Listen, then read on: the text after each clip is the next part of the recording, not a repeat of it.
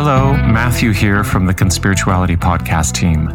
The following is a sample of the bonus episode we produce every week for our Patreon subscribers. You can support our work and have full access to bonus episodes and other premium content by subscribing for as little as $5 a month at patreon.com/conspirituality. Thanks for listening and your support, which keeps us ad-free and editorially independent. One of the most contentious topics I've encountered in all of my years studying religion and working in the wellness industry is consciousness. In fact, it's about as debated a term as religion itself. In his book, The Bonobo and the Atheist, primatologist Frans de Waal sums up the challenge of defining religion. To delineate religion to everyone's satisfaction is hopeless. I was once part of a forum at the American Academy of Religion when someone proposed we start off with a definition of religion. However much sense this made, the idea was promptly shot down by another participant who reminded everyone that last time they tried to define religion, half the audience had angrily stomped out of the room. And this in an academy named after the topic. Consciousness also faces such issues.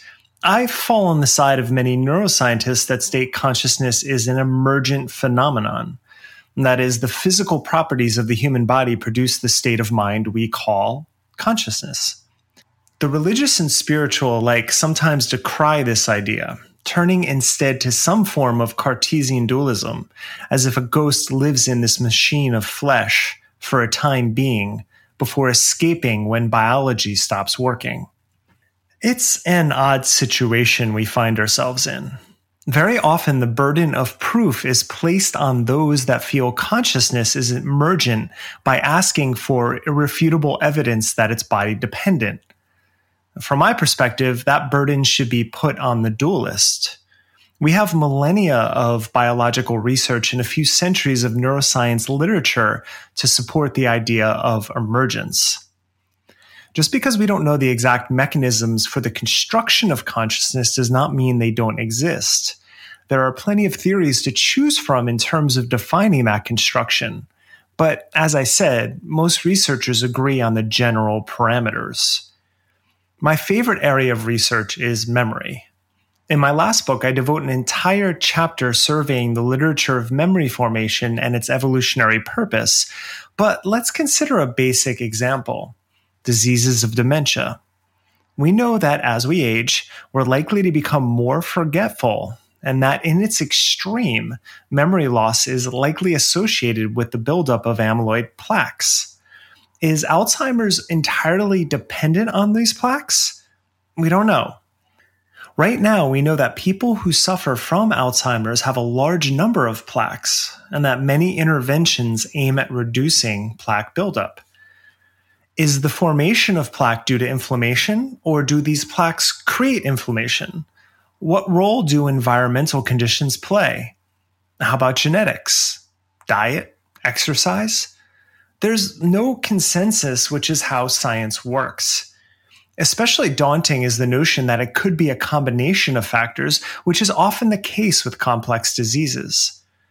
The important aspect to note is that the interplay of biological and environmental forces helps us identify the issue, nothing metaphysical. And I have nothing against metaphysical musings. In fact, I think it's a necessary function of a healthy imagination. And memory plays a role in this as well. One distinction between humans and the rest of the animal kingdom is our complex ability to speculate about the future. Interestingly, our ability to predict the future involves the very same neural circuitry as those implicated in memory. And both skills involve a time that is not the present moment, and plenty of research has shown how memories influence our present state of mind, as well as our perception of the future.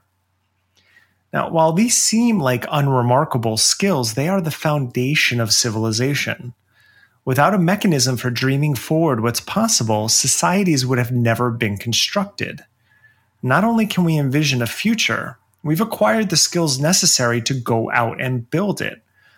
And even though this seems pedestrian today, that wasn't the case for millions of years of our development.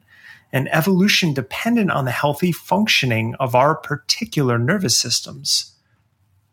Now, one big criticism about the concept of emergence is that it strips the poetry away from existence and therefore any sense of meaning. This could only be said by someone that has never read the neuroscience literature. Both Julian and I have shared our love for V.S. Ramachandran, for example, a man who both understands the biological restraints of consciousness while also treating art as a crowning achievement. You can be scientific and not lose poetry, music, literature, all of the wonderful things that we experience. Now, University of Sussex professor Anil Seth is another example. And in his new book, Being You, he argues that humans are highly evolved prediction machines that are constantly hallucinating the world and the self. A precedent exists here as well. Rodolfo Linnaeus posited consciousness rooted in prediction over 20 years ago, while the hallucination model dates back at least to early studies on LSD in the 1950s. Albert Hoffman's curious acid is responsible for the widespread acceptance of neuroscience as an academic field. Now, in a recent interview, Seth explains his goal with his latest book.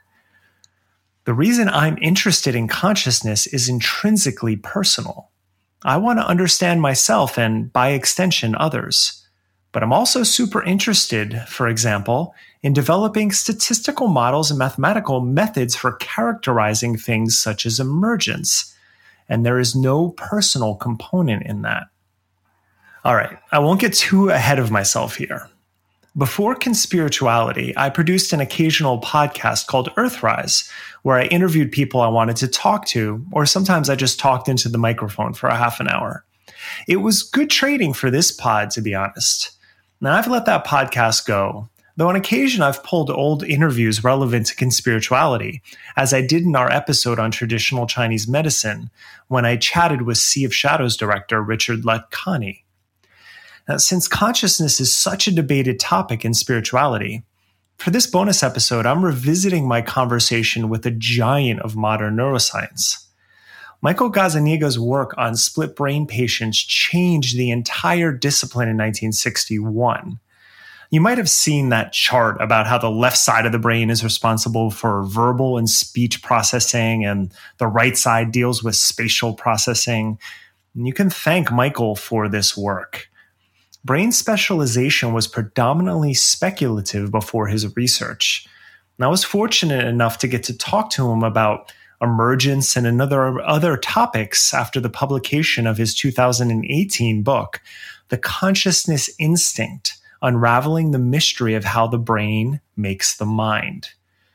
And it's not often you get to chat with a giant in the field that you happen to be very passionate about. So I hope you enjoy this conversation as much as I did.